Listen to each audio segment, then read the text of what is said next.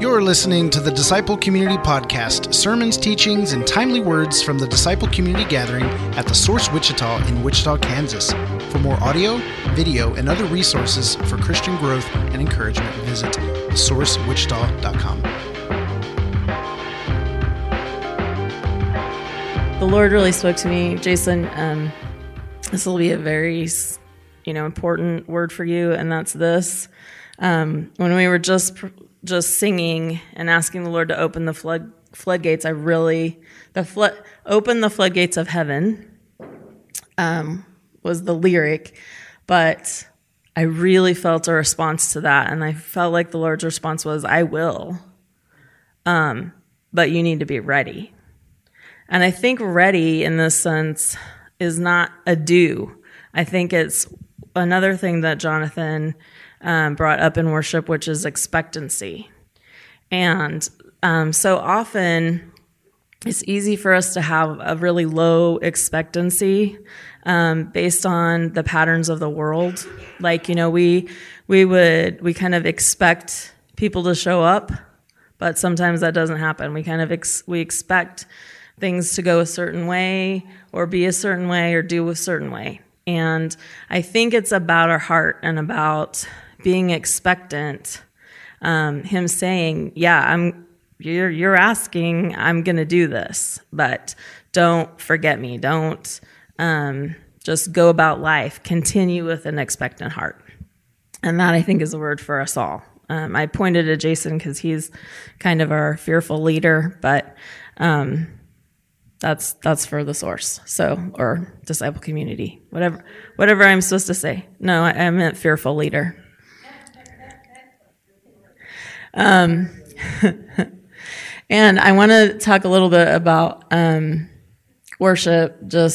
I wanted to share who I am. First of all of you know my name, and most of you know me well. But I did want to share just a little bit of the basics in case anyone out there. And where are we? Are we on Facebook or YouTube? Facebook. Okay, Facebook world people. Hi. So I just wanted to share a little bit about who I am in case anyone doesn't know me. But first of all, the worship leader guy is my husband, Jonathan. Worship today was just right on, Holy Spirit led as far as I'm concerned. Thank you for what you do to prepare for that. I wanted to give you some insight too in that, when the words aren't on the screen, that is not Jason messing around. That is Jonathan doing something that wasn't planned. And he does that all the time, and he jumps back and forth all the time. But part of that's him because he's driven and he's very gifted musically, and he can do that. Not saying he's perfect. There were several chords in there that were kind of messed up today. And he'll tell you that. He probably could go back up there and show you exactly which ones. But he has that ability, but he also, more than anything, gets behind a piano, a keyboard, whatever, and the Holy Spirit moves in him just in incredible ways. And so that's my guy. We just celebrated our 25th anniversary. Yep, pretty exciting for us. Also wanted to share that, when the, what's that thing called? Yeah, the stand fell over. Thank you very much for helping him with that. But that's very normal for Jonathan. He breaks things all the time. One of the first churches we were in as a married couple, he broke the piano, and I'm not joking. He played so hard it broke. And stuff you don't know, last week, I wasn't able to be here last week, but he led, and he comes home and he has a bloody thumb. And that's not, it hasn't happened for a while, but it's not unusual. Like, he'll play so hard that his thumb starts bleeding, and I go, so when he goes, yeah, it just happened in the middle. All of a sudden, the keys were kind of slick and there was blood, and I was like, did you clean it up? No, I said, as I played, it kind of cleaned itself up. So if anyone else plays the keyboard, there's still a little blood left. Or if we need his DNA, maybe for anything. Anyway, if you play it here at Disciple Community, what do you want me to call this? I screw up this all the time. Disciple Community. Okay, the place we're in right now. If you're here or you use this building or you play that, yeah, I would use some Clorox wipes on it first. Anyway, and the last thing before I get into what I'm doing that I want to talk about is the second song he played was one of my all-time favorites. Title? They That Wait. One of my favorite songs, worship songs ever in the universe. And it's by my absolute favorite worship leader ever. And since most of you are younger than me, his name's Kevin Prosh. He's very strange. He does some very strange worship, lots of free worship. But check out his album, Reckless Mercy. If you have Spotify, it's on there. Yeah, I don't care that it's old. It's probably older than some of you. When were you born, Chrissy? Okay, so I think it was made in 98. So you were born, but, it was before Lydia's time. Lydia's sitting back there. But it still just stands. There's so much the Holy Spirit does in that. So anyway, I couldn't help myself. I had to give a plug there for Kevin Prosh. I didn't make a sheet. I'm very organized. I like, normally I would have some visual aids and I have lots of stuff on the screen, but I procrastinated and the Lord kept changing what I was doing, and I finished at like 5 o'clock this morning, so I'm sorry I don't have what I normally would have. But if you want to take notes, use the envelopes in front of you. Don't use the Connect cards. They're expensive. Or there's old sheets in the back. I just go take one of those and write on the sides. So anyway. Okay, so I'm Connie Workman. I don't think I ever said my name. Told you my husband's Jonathan. Wave to the crowd. Thank you. I have 3 children. Lydia, who's in the back. She is 14. She's from China originally. She is a Rubik's Cube master. She can solve a 3x3 Rubik's Cube in 16 seconds is your average right now? Yeah, consistently. Record is 10 seconds. She's also loves karate, and she has an incredible servant's heart. And so, yeah. My second daughter, the next one, is Samantha. She is working with Julia today in children's ministries. She is a mess of fun. Her mind never stops working on how she can trick someone or make someone laugh or whatever. She just created an amazing year end of her life video. Did she post that? Did you see it?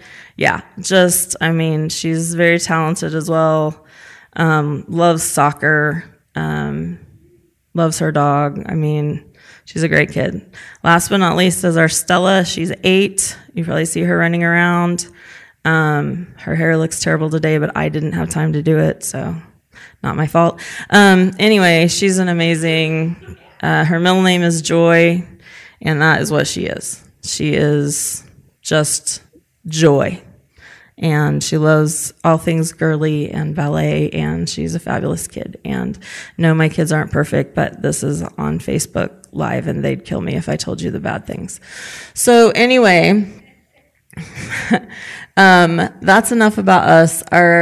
My topic today is simply kids. And I'm not talking about baby goats. I'm talking about children, but I'm going to use the word kids.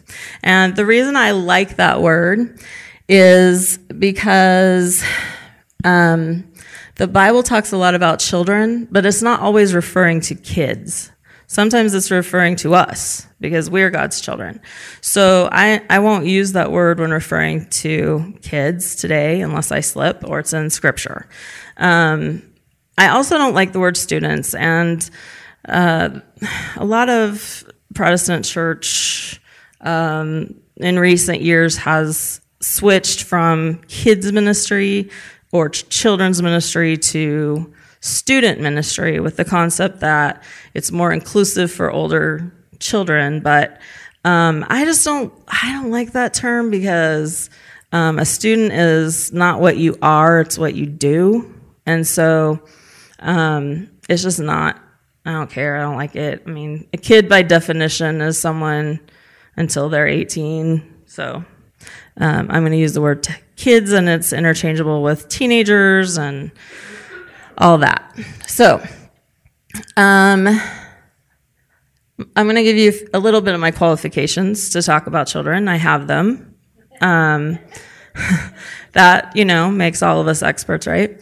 Or working with them.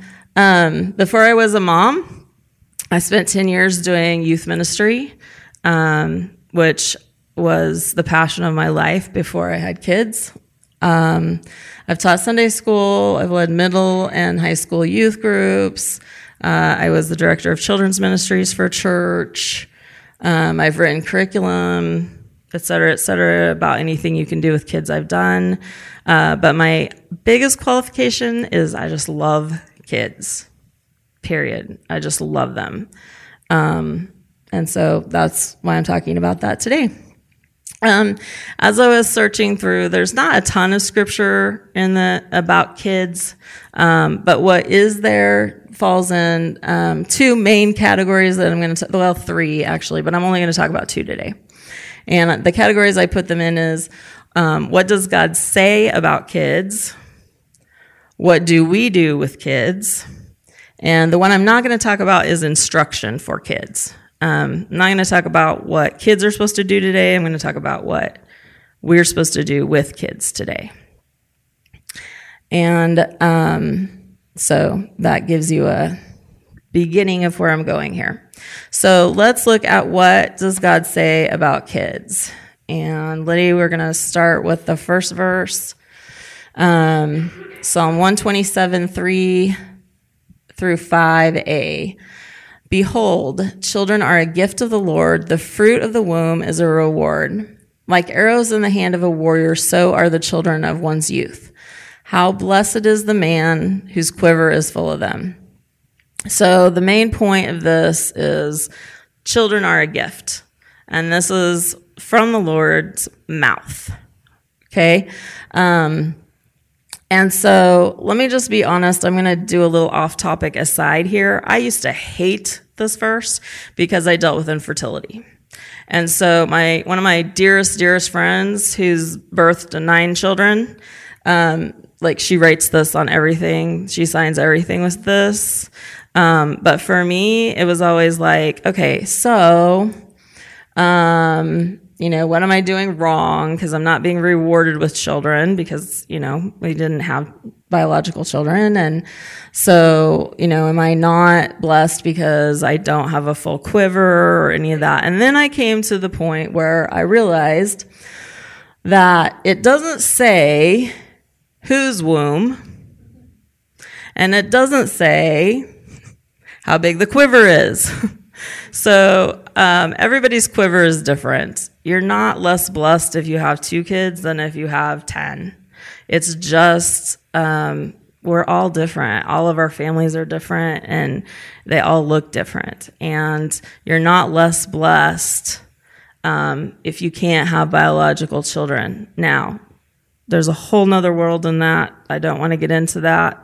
But I am extremely sensitive to people who deal with infertility because I've dealt with infertility. And so I just wanted to say that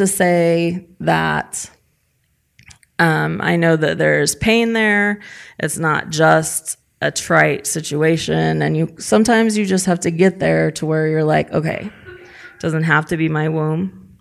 I can still be blessed by children. So anyway, let's talk about what this verse doesn't say. It doesn't say that when kids are going, mom, mom, mom, mom, mom, mom, mom, mom, mom. I can keep going because I've got this one down. It doesn't say they're not a blessing when they do that. It doesn't say they're not a blessing when you hear, Dad, watch this. Dad, watch this. Dad, watch me do this. But watch me do this. But Dad, look at this. Look at this, Dad, look at this. Yep, still a blessing. And the one that kind of hits all of us here is children are not a gift. Okay, double negative there. When they talk or they babble or they cry in church and they get up 5 times and they need a drink and they need to go potty and they need another drink and they need to check on their friend and blah, blah, blah. I mean, and you guys have seen it. Some of you have kids who've done it, Christine and I. Yep. And it can be annoying, but there's still a gift. There's still a huge blessing, and God sees them that way. He doesn't see them as an annoyance. He doesn't see them as a bother. He sees them as a gift. Moving on. Let's look at the next verse I have around this.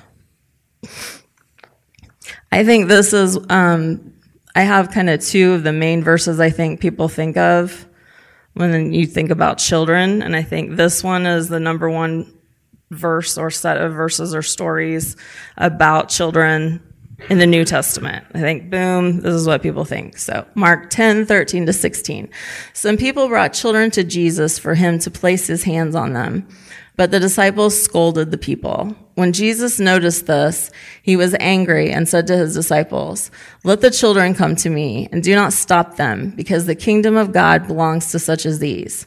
I assure you that whoever does not receive the kingdom of God like a child will never enter it." Then he took the children in his arms, placed his hands on each of them, and blessed them. So let's look at what Jesus is saying or showing to us about kids. What he's saying, first of all, is that kids are an example of what it takes to receive the kingdom of God. And let's talk about what that means. Receiving the kingdom of God is harder for adults because they don't have these characteristics. Kids have no problem with faith. They just don't. You just tell them something about, Jesus, this is who he is. This is what he says. Okay, this sounds great. There's this guy. He loves me. He wants to take away all my sin. Yeah, who doesn't want that? Very black and white for kids. And also because, they haven't lived the lives that we've lived and made those choices of sin where we have to weigh that. As adults, who come to Jesus, you kind of have to weigh. I mean, we weigh that in our hearts. Do I want to give this stuff up? But kids are just ripe and amazing for that because they haven't got all that baggage. So their faith is so strong from the beginning, and it's so real. And so they don't have a problem having faith, and that is what Jesus is talking about here. Come as a child to me. Have the faith to come to me, just like kids do. Another thing they don't have is they don't have any pride. It doesn't bother them to ask for things. They know they're powerless. They know that they are helpless. They know they don't have any inhibitions. And of course, this changes as kids get older. But, recently I've been around Andrea and Dan's little guy, Graham, and he likes my phone, and I like kids. And my phone has a case that doesn't break when you throw it on the ground. So he looks at me and he goes, and what do? Of course I give him the phone. What else am I going to do, But there's no inhibition there. There's no, I shouldn't ask for this. I shouldn't want this. I shouldn't whatever, And as they get older, it continues, but it's in a different way. It's like, Jasmine, I like your necklace. Your necklace is really pretty. I wish I had a necklace like that. They get a little trickier about it, but it's pretty obvious. My daughter does this a lot, Stella, with our neighbor. And she probably does that with Christine. We just haven't talked about it, but it's like, gosh, I'm hungry. God, I wish there were donuts. I wish we had donuts here, where the donuts are sitting like right next to her, I wish I could. I'm just hungry for donuts right now. And yeah, that's not, at 3, it would be, can I have that donut? So our inhibitions change the older we get, the harder it is, to ask for things. But that's what he's talking about. Ask me like a child. Don't have any pride. Come to me. Come to the kingdom of God this way. Like a kid would do it. That's what I want to see. That's the faith I want to see. I found this really cool quote from R.C. Sproul, who's, I don't know. I mean, he's like I don't know. Okay, theologian. Thank you. A big dude in the faith. And anyway, it's about this verse, and it says, Jesus talks about our receiving the kingdom of God, not our achieving the kingdom, our making the kingdom happen on earth, or our exercising any kind of strenuous effort to enter the kingdom of God. Here, the Greek word translated as child refers to the youngest and most helpless of children. Christ is calling us to utter dependence on him as the way into his kingdom. So there's a lot more said about, coming into the kingdom of God, but I really just wanted to focus on what he's talking about concerning kids and who they are and why they're important in this sense of Scripture and what God has to say about them. So what is this showing us? Simply, Jesus really likes kids. He just really likes them. I can tell you why I know he really likes them. Of course, you've got the disciples, and this translation I liked because it was simple, but some of the words aren't quite the way I would say them. So when it says scolded, it wasn't just scolded. It was rebuked. It was back off. Don't you know who this is? Don't bring children here. This is Jesus. Okay? And it also uses, I laughed at this word, noticed. When Jesus noticed this, he just kind of, oh, look over there. I'm sorry. He kind of knows everything that's going on. So he sees what's happening and he's like, no, wait. I want the children to come here. That's fine. But he doesn't just have them come. I mean, their parents are wanting to come. It's like they know what's going on. They believe it's like, just touch my kid, just touch my kid. And so it says that he didn't just, lay their hand on him. I wish there was a kid in here. I could, it didn't like, little Johnny, let me just lay my hand on your head. That's not what it says. It says he took them in his arms, placed his hand on each of them, and blessed them. He doesn't just, he does like them, but he just adores kids. You don't take a child that isn't yours or that you're not familiar with into your arms if you don't love them, if you don't have that heart for them. And that's who Jesus is. Now, I'm not saying go to the grocery store and take a stranger's child into your arms because that's called jail in the United States. But it's that passion for kids. That's that love and patience and kindness for kids that we need to emulate from Jesus. So, drink time, sorry. Okay. So the next topic after that is, okay, now we understand what God has to say about kids. What do we do with them? For some people, they're an extremely challenging population, and they're very hard. And so let's talk about what we should do with them. Anyone here want to guess the next verse, which is, I think, the most famous verse about children in the Bible? It's in the Old Testament. You don't get to choose. Very funny. It's in the Old Testament. When you're thinking of children, you don't have to say the reference, but that one. It's that one. Christine just said it. Proverbs 22:6. Train up a child in the way he should go, and when he is old, he will not depart from it. And that is the King James Version, because any good Christian family should know that exact phrase and how to say it, and especially those who are committed to homeschooling, like I am, and some of you are. That's a huge verse in that realm with families, and you grab onto that promise. If I train them the way I'm supposed to, then they won't depart from what I've trained them, and this is a promise the Lord's given me. And so we need to sit them down and teach them the word and blah blah blah blah.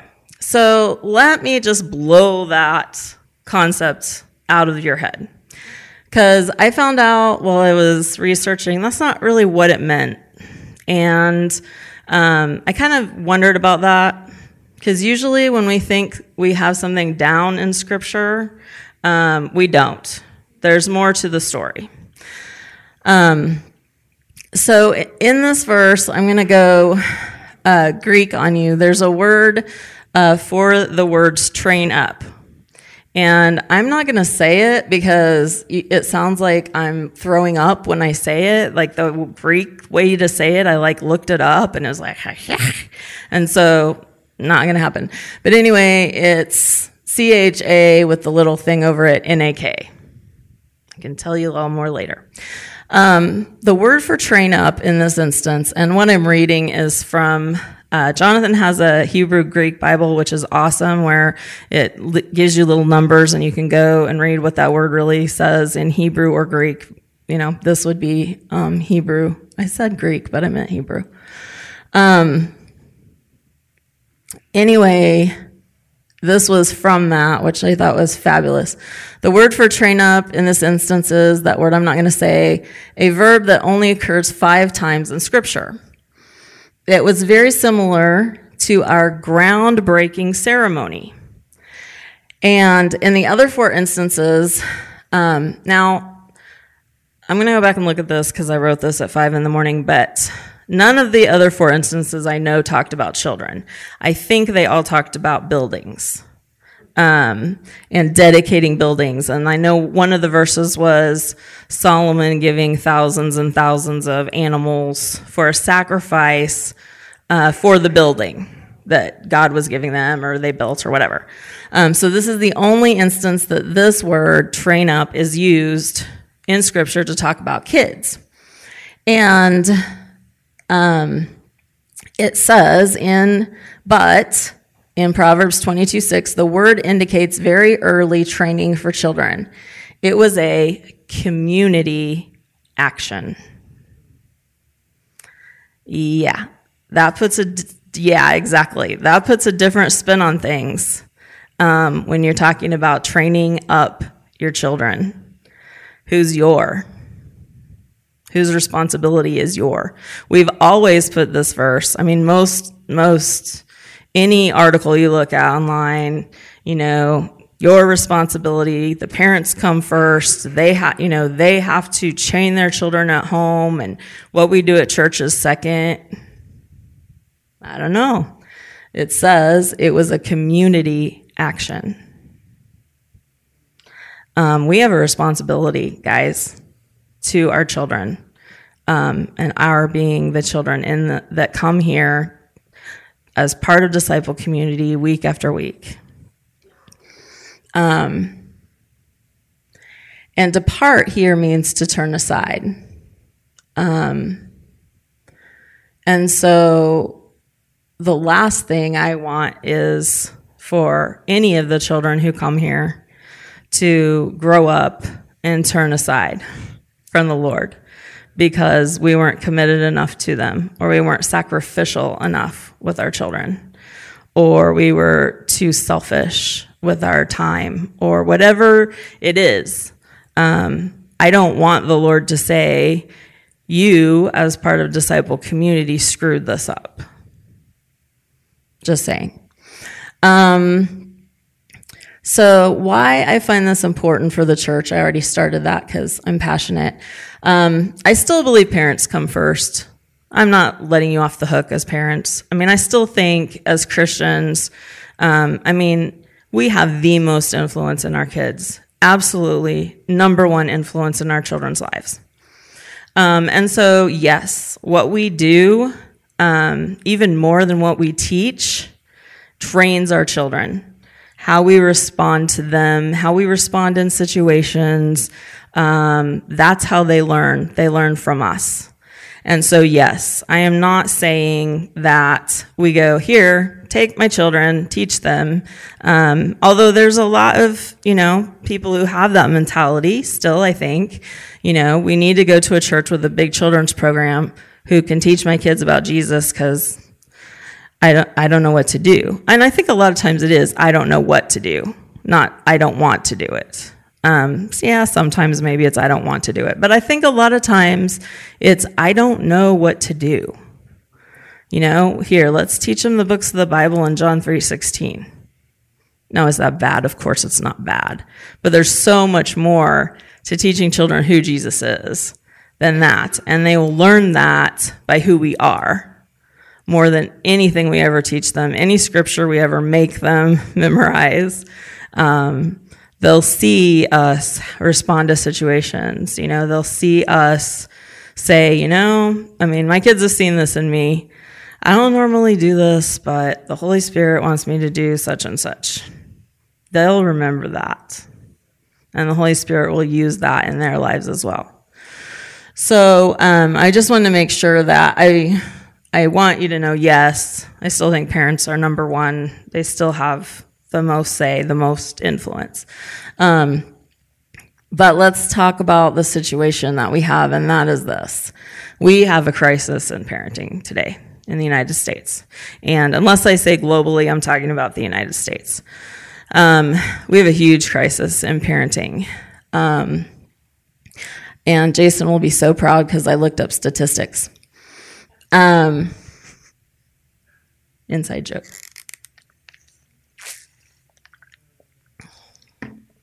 And I'm big on not just looking up a statistic online and going, oh, that's what it is, because people use statistics for whatever they want, however they want it. I found that more and more last night. I'm just going to hold this because that's driving me nuts. Okay.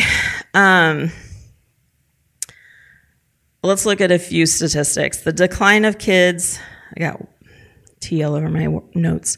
The decline of kids having two parents in their homes continues. Between 1960 and 2016, the percentage of kids living in two-parent families decreased from 88% to 69%. So it's still the majority of our children in the U.S. live in two-parent families, but 69%, that's a huge drop from 88 to 69. And that scares me. What they didn't break down in this, however, is how many of those include step-parents, how many of those include people who aren't, a parent at all. There's lots and lots. They did give stats on this, but I don't want to go into all that about parents who cohabitate.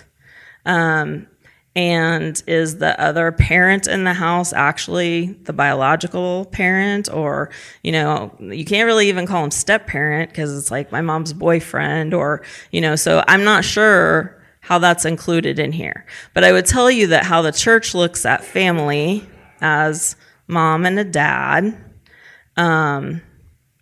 is hugely declining, and I would say it's way less than 69%, just my opinion, since we don't have that based here. Now, I'm not saying at all that I'm discounting step-parents. Things happen. Even to Christians, things happen, and step-parents are super important. Do you need to go to the bathroom? Okay. She's hopping back there. I was like, do you need to go potty? I say potty for everybody. I would tell, Jason, do you need to go potty? Because I'm a parent. So anyway, bottom line is there aren't a lot of two-parent families anymore. It's decreasing, decreasing, decreasing. And I bet Chrissy could tell me a lot about that. I bet the kids in your class, there are very few that have two biological or, parents living with them. During the same time period, 1960 to 2016, and these statistics came from the U.S. Census Bureau, so I felt like that was probably okay. During that same time period, the number of kids living with only their mother nearly tripled from 8% to 23%. So we have a crisis also of single moms trying to do it all. And I have an incredible heart and an incredible respect for single moms and all they do. They can't see, they don't sleep, most of them. They can't see their worlds coming or going, and yet we're telling them, educate your children in the Lord. Well, I barely see my children. How can I educate them in the Lord? So I think that the church needs to really look at the single mom thing. And yes, I'm not leaving out single dads. It's just the majority, high majority are single moms. And I would say absolutely in the state of Kansas, that's true as well. So the parenting thing is an issue, and I'll talk about some solutions I see for that in a minute. But here's another point under why I find this to be important for the church, the training up concept, is do you want to see people make decisions for Christ? Raise your hands. Anybody ever heard of the 414 window? I bet Jason has. Christine has. The 414 window, you've probably heard of the 1040 window, right? That's based on latitudes, longitudes, whatever, of people who have not received Christ are in this window. Well, the 414 window is not that. The 414 window refers to children between the ages of 4 and 14. And now those are the ages when people are most likely to come to know Jesus. I saw various statistics on this, but I would say 71 to 85% of all people who come to Jesus are between the ages of 4 and 14. And so that's huge to me. That alone should get the church moving when it comes to kids. If you have a heart for evangelism at all, you should be thinking about kids. Whether you like kids or you feel like you relate to kids or not, if you have a heart for people to know Jesus, it needs to be before they turn 15 years of age. Now, there is a statistic, it's another 10%, I think, that's up to age 18 or 19. But after that, it's slim pickings. I mean, that doesn't mean we give up on people. I'm not saying that at all. I'm just saying that if we can get kids to know Jesus from an early age, they are more likely to say yes to Jesus. From all the things I told you before about kids being open, having faith, no inhibitions, all of that. That's why they're more willing to accept Jesus. And those, in case you're wondering, those conversions, those, Bible school conversions, they're very real. I was 5. I was invited by a friend of my sister to go to Bible school at a church I'd never been at. I can see it right here. For Vacation Bible School, that's what I went to. I can see right here where I was, and I wanted Jesus, and that's all I knew. And I asked Jesus into my heart, and the Holy Spirit came in, and the rest is history. Have I struggled with my faith since? Absolutely. And if there's no discipleship in there, yeah, that's a problem. But the Spirit is in those children. And it's a lot easier to believe. It's a lot easier to come back, even if you fall away from the Lord, if you've got him from the very beginning. Because the Holy Spirit never leaves, and he continues to nudge, and he continues to say, but God can do this, but God is in you, but God. And I believe that completely. And my kids all accepted Jesus at very young ages. Lydia was 3. Excuse me. We had gone to see an Easter pageant. We just had Liddy, and it was a church. We lived in Topeka. They did a fabulous job, very realistic, crucifixion, all of that. And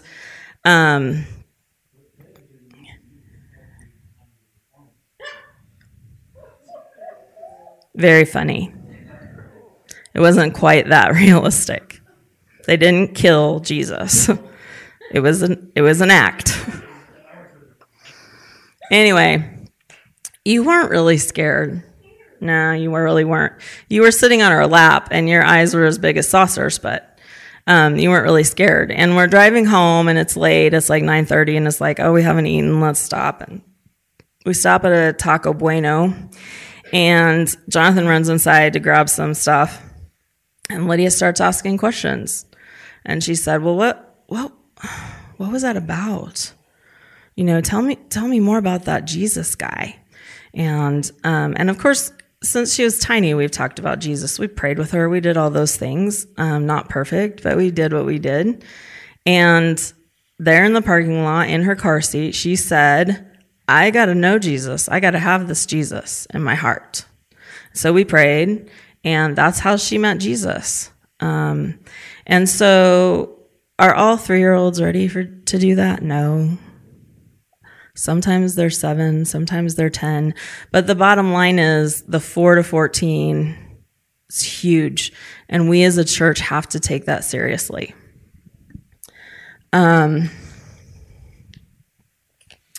So, yeah, kids are the largest unreached people group, and yet they are the most receptive people group.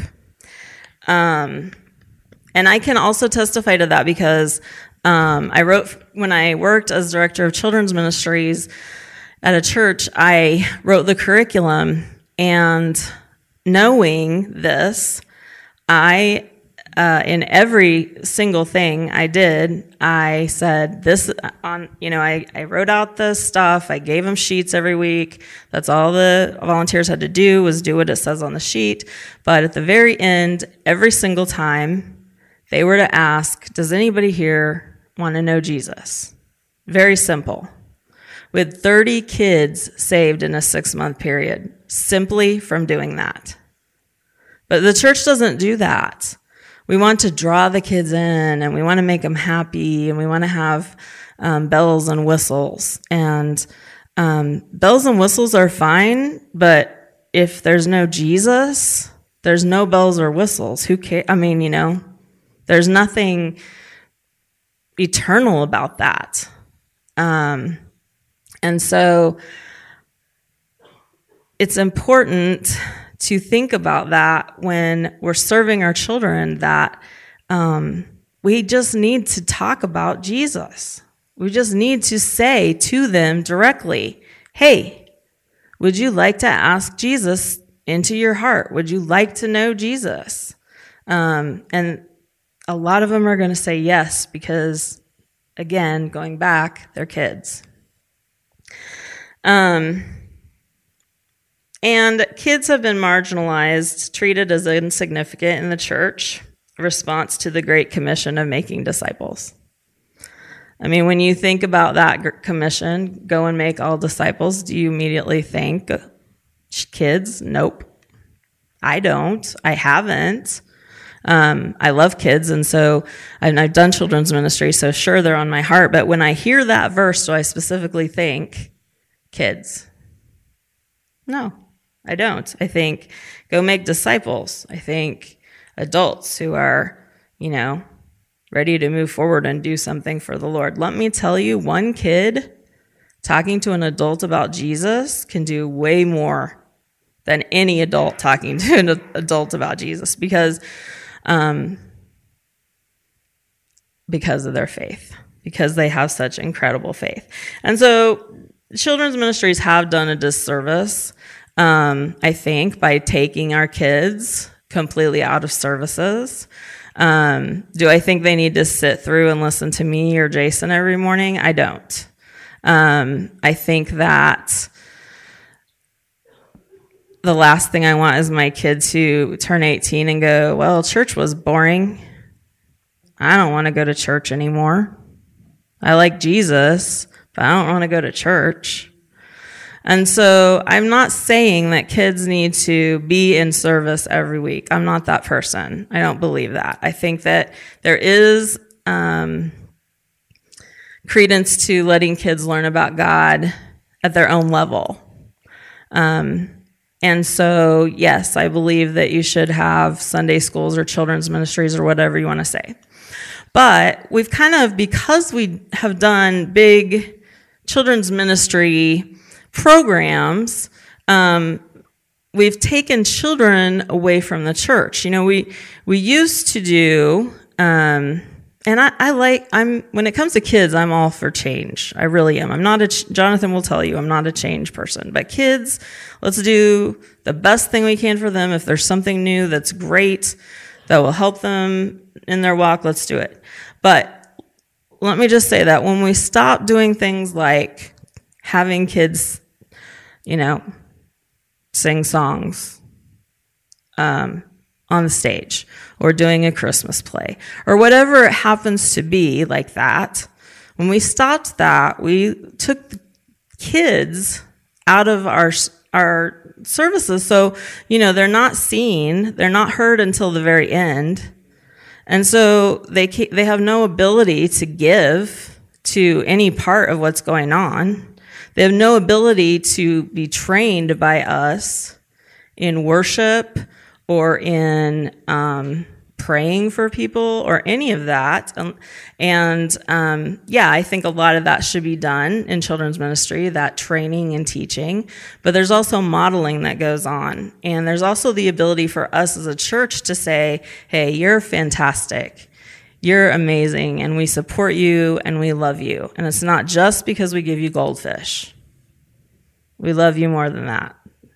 So I don't know the 100% answer for that. I have an idea, but I know that we need the kids more involved with our adult services. And in that same concept of making disciples, when we think about missions and going, do we think about kids coming to know Jesus in other countries? Same concept. I mean, they're going to accept Jesus quicker, faster, with greater understanding in a way than anyone else, and with more sincerity usually. And so I think that is something, instead of going to orphanages and holding kids and loving them for a day, which is not necessarily wrong. Please don't throw things at me. I think that we need opportunities, even in missions outside of our country, to direct our evangelism at children. Just my opinion there. The other problem that I think we're dealing with in the church is the church lacks an understanding for the heart of God. Things are going to change soon in our children's ministries, and Jason said, you need to do the vision casting. So this is vision casting. It just is ending up being the whole day. But we do. I mean, we read those verses, but are we really, you got to understand how much Jesus loves his children. And kids, not just his children and being all of us, but kids. He really does love kids. He has an incredible heart for kids. And the church has to get there. We have to get there where we understand how he feels about that. And here's the other problem in the why the church needs to look at helping with training kids. And that's simply that even Christian kids, really strong Christian kids today, are walking away from God. And when I say walking away, I'm saying turning aside. There are kids that I taught in youth group that had the best parents who trained them the best they could. I trained them Jonathan and I trained them in youth group. They have walked away. not just from the church. They've walked away. So the enemy is moving stronger and faster in our country. So why would we not think about how he's doing that with kids? Because he is. And we have to consider that it takes more than mom and dad. Mom and dad need people to go alongside them. Am I running out of time? Okay. So do I have your attention about kids? We have to make it a priority, period. We have to make kids a priority. We need people who will make a commitment to our kids as a community. This community, disciple community. We have to make a commitment to kids. Well, what does that look like? Let me give you some ideas. Teaching, of course. We have 2 people that are teaching all the kids right now. We have another 1 or 2 that, like, the spouses help, or I know Jason Febres had started helping, but he has a brand new baby, so he gets a pass for a while. But other than that, we have 2 people. Now, do we have a ton of kids? Nope. We're small. We don't have a ton of kids. But the 2 people who are doing children's ministries are doing like babies to 12. That's a huge disservice to our children. I don't care if we have 1 or we have 50. That's just not okay, because you cannot take care of babies and teach children. You just can't. I mean, Julia's probably doing it the best she can. I'm not saying what she's doing is in vain at all, but we can just do better. We need to do better, and we have to do better. Mentoring. We need to mentor kids in and out of church. Guys, hear me now. 23% of children live in single-parent homes with the mom. Now, does that mean all dads aren't involved? Absolutely not. There are fabulous dads involved in their kids' lives. But there's also a lot of kids who don't have a dad. So if we're going to train children, we need dads to come alongside, especially boys, especially boys. I have a friend who she's a single mom, and her little guy, the dad doesn't want to be involved, so he doesn't have a dad in his life. He has a great grandpa, a couple of great uncles, but they don't live close by. And he's at that place where, he knows other kids have dads. He really wants a dad. When is God going to give us a dad? And that's hard. That's really hard. And she's trying to do her very best for him on her own when it comes to the things of the Lord. And so she has looked for a mentor for this little guy, a male mentor to come alongside, even once a week, once every couple weeks, but to be consistently in his life. She's asked 3 men, godly men in her world, and one said yes, but his schedule is such that he can't be there. And so this little guy just really needs somebody. And we need men to step up and be that. And I know we're busy. I mean, we're busy. We're too busy. As a society, we're busy, but we have to care about people. And kids are people, not just adults. Adults will come and say, I need help with this, I need help with that. Kids are less demanding, Mentoring a little guy would be, playing Fortnite or catching ball, playing catch, doing the things that dad does. And so, guys, please hear me. This is important. We need to step up through mentoring. Parenting, we need to help teach parents how to teach their kids. And Jason and I have talked about this because it's not, like I said, parents don't always understand how to teach their children about the Lord. Because especially in your walk, if you're just starting out too, and you're learning things from the beginning, sometimes that's a struggle.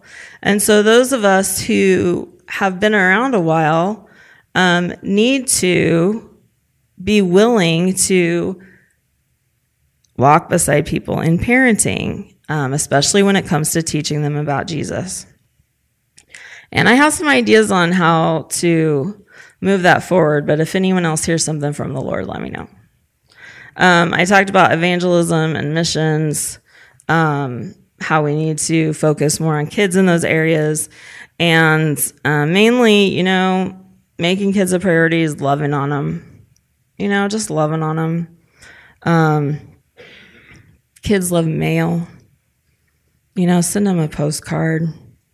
Say, hey, I saw you at church, or I missed you at church, or you're a great kid. It doesn't take a lot of time to do something like that. Or, hey, I love you. Julia's awesome at this. We walk in the door, she looks at Stella, hey, I love your shirt. It doesn't take a lot to love on a kid. My part in this, just so you know, working with kids is super easy for me. I'm called to children. I'm called to youth. That's all I know. I can look at a program and go, we need to do this and this and this and this and this.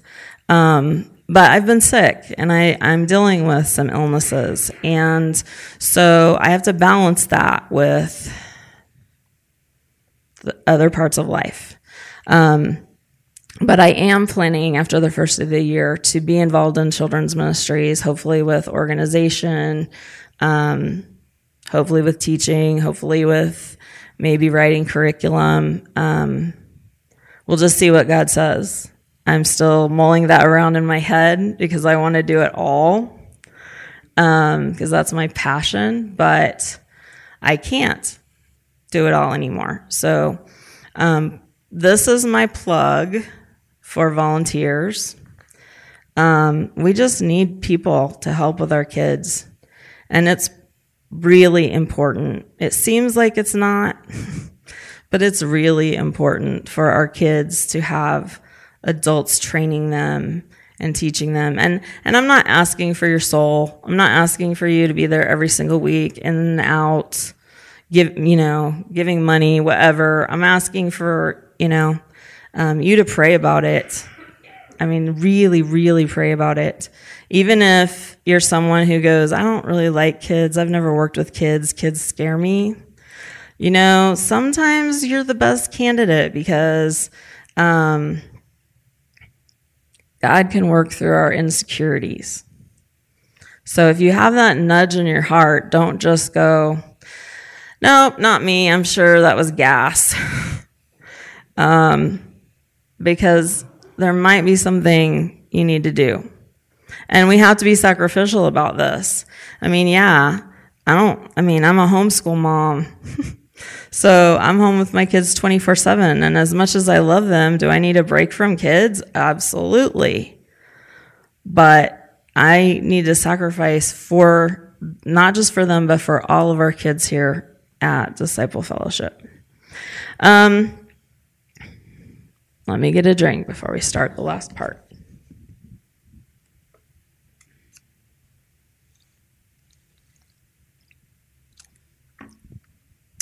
Those of you who know me know this has to be coming, the orphan issue.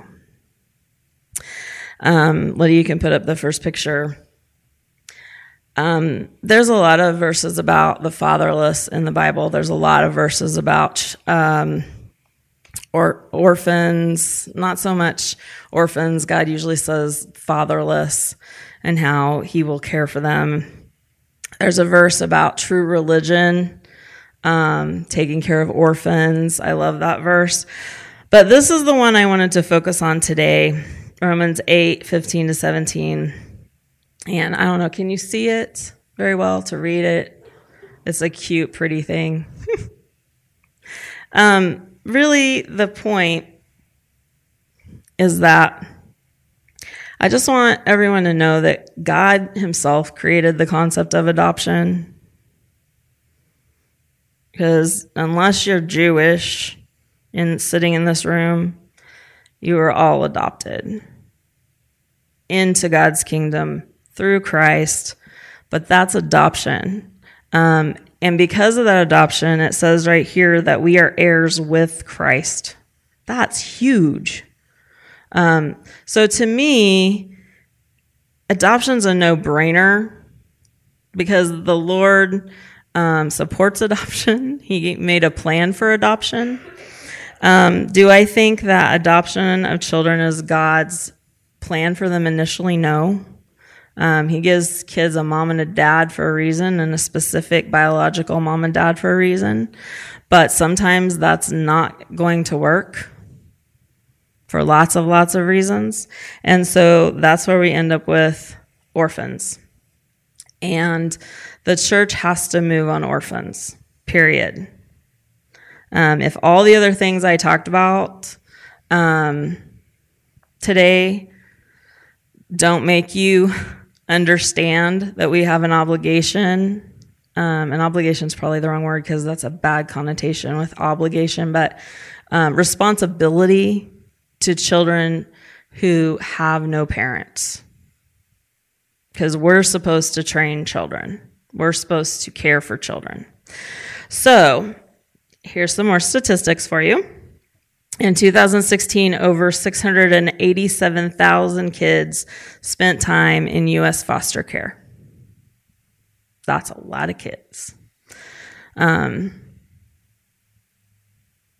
lot of them went home, of course, not adoptable. They went home. That's a great thing. A lot of them are still in the system today. Those same kids from 2016, still no mom, still no dad. And it's time that we consider more. The foster care system is horrible. It needs a complete overhaul. No one will hire me to do it. So we have to go with what we've got. But just because the foster care system sucks does not mean that those kids deserve what they're getting. I don't want to deal with foster care system. Too bad. They don't either. Just something to think about. And worldwide, there are 26 million orphans. Now, I myself have even posted that there's way more than that, like 159 million. But what I came to realize last night is that during the AIDS crisis of the 80s and 90s, the orphan world changed the definition of orphan to anyone with just one parent. So if you didn't have a second parent in your life, you're still considered an orphan. And they did that because of, just so much poverty and need. And for some still, having only one parent isn't enough, especially if that parent's a mom in other countries. They're desperate. There are lots of moms who take their kids to orphanages just so they can eat.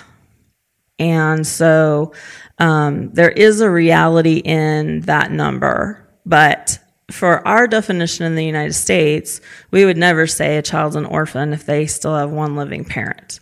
So I'm going to go with, they call them double orphans. I call them real orphans, which is the wrong word, but the technical term is double orphan. So 26 million children have neither a mom or a dad in this world. And that's just wrong. The church, that should never happen. There should never be that many children without a mom or a dad, someone to love them and care for them. And that just shouldn't happen, people. I'm going to give you some reasons people don't adopt. There's a million reasons, but these are some of the most common. And I do consider myself an expert on adoption since I've adopted 4, gone through the process, or I've adopted 3, gone through the process 4 times. So I do have some expertise on international adoption. Of course, I don't know everything. But these are some reasons that people don't adopt. They want biological kids. A lot of women want to carry a child. They want a child that looks like them and their husband. They want to see what that kid is going to be like. Is that kid going to, be silly and ridiculous like the dad, or serious like the mom, or not like us at all? And where did this come from? And I get that. We tried for many years to have a biological child. So I understand that. But here's my thing. Can we not have biological kids and adopt? I mean, for every one bio, you adopt one. I think that's fair. I'm not trying to run your families. Well, I am trying to run your families, but I realize I can't. So, not everyone can adopt. I understand that, but I think that a lot of people can consider it more than they ever have. I have friends in their late 50s who adopted a sibling group of 4. So sorry, if they can start it all over again, we can consider that. Now, of course, there's lots more issues with adoption than having your own biological child from day one. Orphans come with problems. There's no doubt about it. I will not sugarcoat that. I have to laugh, though, about our culture because of the dog concept. I call it the dog concept, which is I get shamed all the time. Well, I feel shamed, like on Facebook or with organizations, because there's this adopt, don't shop phrase. Like, if you buy a dog from a breeder, you should be going to hell. I mean, that's really the feeling that people give me. It's like, there's millions of dogs in shelters, and why aren't we, adopting these dogs? Well, hello. I brought that up once about kids. Okay, there's millions of kids, so why are we having more biological kids when there's lots of other kids that need families? Well, but that's not my problem, and that's not the same. Kinda is. I mean, yeah, dogs are way easier. They cost a lot less. They will always love you. They don't talk back. But even a shelter dog has way more issues than a biological dog. That's stupid. A breeder dog. We have 3 dogs, so I'm not anti-animal. Let me just say it up front. I'm actually a cat person, but we have 3 dogs. One of them is mine. I love these dogs. They make me feel better about life sometimes. I adore them, so I'm not anti-animal. But could we consider treating children who are orphans like we treat dogs who are orphans? It's harder. It's more expensive. But they need it even more. It's too expensive. Yeah, it is expensive. It's too expensive. Adopting domestically, and I'm not talking about a baby, that's a whole different thing. I'm talking about adopting a foster care child. There's very little expense with that. But if you want to adopt internationally a child, it's going to cost you big bucks. Is that a problem for God? No. We forget that all the time. God has lots of money. Ron Luce, who used to be the head of Teen Mania, used to say, God has all the money in the world. We just have to figure out whose pockets he put it in.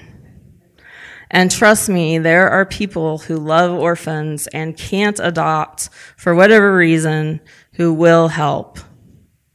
So don't let that fear stop you. It's too painful. I could never be a foster mom. I hear this all the time. I could never be a foster mom because how would I ever give the children back? How could I give them up? That's real. That's very real, because sometimes you foster for a long time and you have to give a child to a situation that still isn't good. Yep, that's wrong. That's hard emotionally. But guess what? We don't not do things because they're hard. As Christians, we do the hard things when God calls us to them. We don't shy away from that. So that's a lame excuse. It's real and it hurts, and we don't like to hurt. We don't like pain. But if we're called to help, we need to deal. I couldn't love someone else's kid. You hear that a lot from guys. Jonathan was never that way. But I've heard that a lot from guys. Give me a second. I think that's true. I have a lot of other people too. I couldn't love someone else's child. And this is my answer to this, and you won't all agree with me, but let's see. How does making a baby make it your child?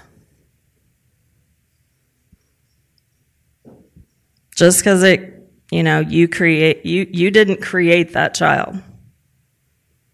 That child is not yours. That child is God's. So whether it came from your body or someone else's, it doesn't belong to you. It belongs to God. And we need to see children that way. I love my children more than anybody else's children. But that doesn't mean I don't love other children, that I don't have the same heart for them. I want the same things for Christine's kids as I want for my kids. I didn't birth her kids, but I love them the same. Illy comes to our house every week, and we just all adore her. We love her. She takes a nap with me usually, and I pray over her every time she takes a nap because I adore her. And if something were to happen and I could take Illy, I'd take Illy. I mean, I'm not going to take her, don't worry, but because God gave me that heart. Okay, Jonathan's saying I need to stop. I'm almost done. So anyway, Lydia, let's put the next one up, the picture. So little girl, sometimes you can't tell. I think her name's Harlow, which is dumb. It's not her real name. They give them fake names. If you put up, here I'm going to go back to the dog thing, but if you see a puppy on Facebook, you're just going to melt. And it's like, yeah, let me give them money. They were, abandoned and blah, blah, blah. As Christians, shouldn't we feel the same way when we see this? I mean, she's been an orphan she has a referral, which means from her orphanage in her country, a referral for her adoption was sent to an agency. So this is a U.S. agency who got this referral. Okay, for 2 years. The first picture they got 2 years ago said, giggles when you tickle her, responds to conversation, blah, blah, blah, blah, blah. 2 years later, all of her files say, no personality. None. Responds to nothing. That's because there's no love in their life. I mean, they sit in cribs all day long in most orphanages. When they're old enough, they might take them and sit them at a table for dinner, and then they go back to their cribs. I mean, this has to break our hearts, people. We have to love these kids. And would I adopt them all if I could? Yes, but I can't, so I need your help. And can I get all 26 million adopted? No, but there's a phrase that I love in the orphan world, and it says, Adopting one child won't change the world, but for that child, the world will change. One at a time, one life at a time, one child at a time. So, some of you are sitting here going, why did I come today? I wanted to be encouraged. I wanted to be fed, blah, blah, blah, blah. Instead, I've got Connie pounding at me about this stuff. But it's not just me, people. It's my heart and it's my passion, but it's the Lord's heart and the Lord's passion. So we have to move in this. We can't just sit here anymore. I think our definition of family has to change. And I'm not talking about the world's definition, like 2 dads and, or whatever. I'm not talking about the world's definition. I'm talking about our definition of family. What does family mean? But that's for another message from me. Last thing, we must make a commitment to helping orphans as a church as well. You can put the last picture up, Lydia. We must rally around the causes of the orphan. Jason, there is something called a care portal. Have you ever heard of that? It's by a ministry in Kansas City, actually, that put this together, and they match orphan needs to churches. Let's start there. Finance people, let's talk. There are things that we can tangibly do besides go, adopt all the orphans. Money. You hate hearing that. I know, we're Americans. We want to send toys. We want to send our kids as clothes. Sorry, that's not helpful, especially for international. Here, absolutely. If there's a need, meet it. Women's shelters and all those things, absolutely. I meet needs of foster kids by having friends who are foster parents, and some of them put needs out, and the Lord goes, ding, ding, ding. And so that's one way I meet needs. But as a church, can we please add orphans to our budget?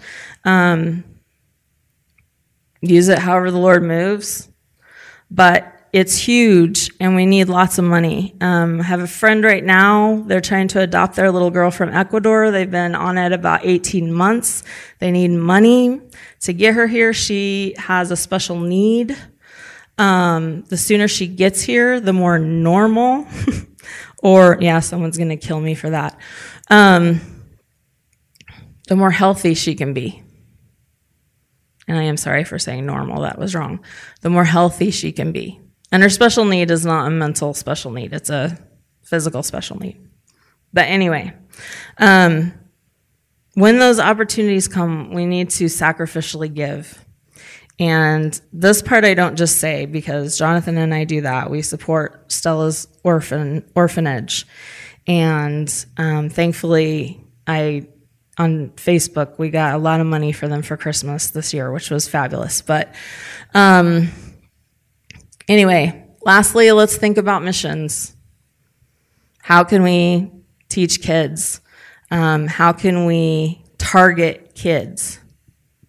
And not kids targeting kids because we want to get their parents to church. Targeting kids just because we love them. And not targeting kids and having big events and not telling them about Jesus. Just my opinion. So, love you guys. Thank you all for letting me have this opportunity to talk to you about all of this. Please let God work in your heart. And last thing. If you're a parent and things didn't go the way you wanted them to go, that's why we have a God that's a redemptive God. There's redemption for our children who maybe didn't know us before we knew Jesus. Don't feel guilt about that. Just don't. Pray and move forward and love your kids. So, all right, that's it. Love you guys.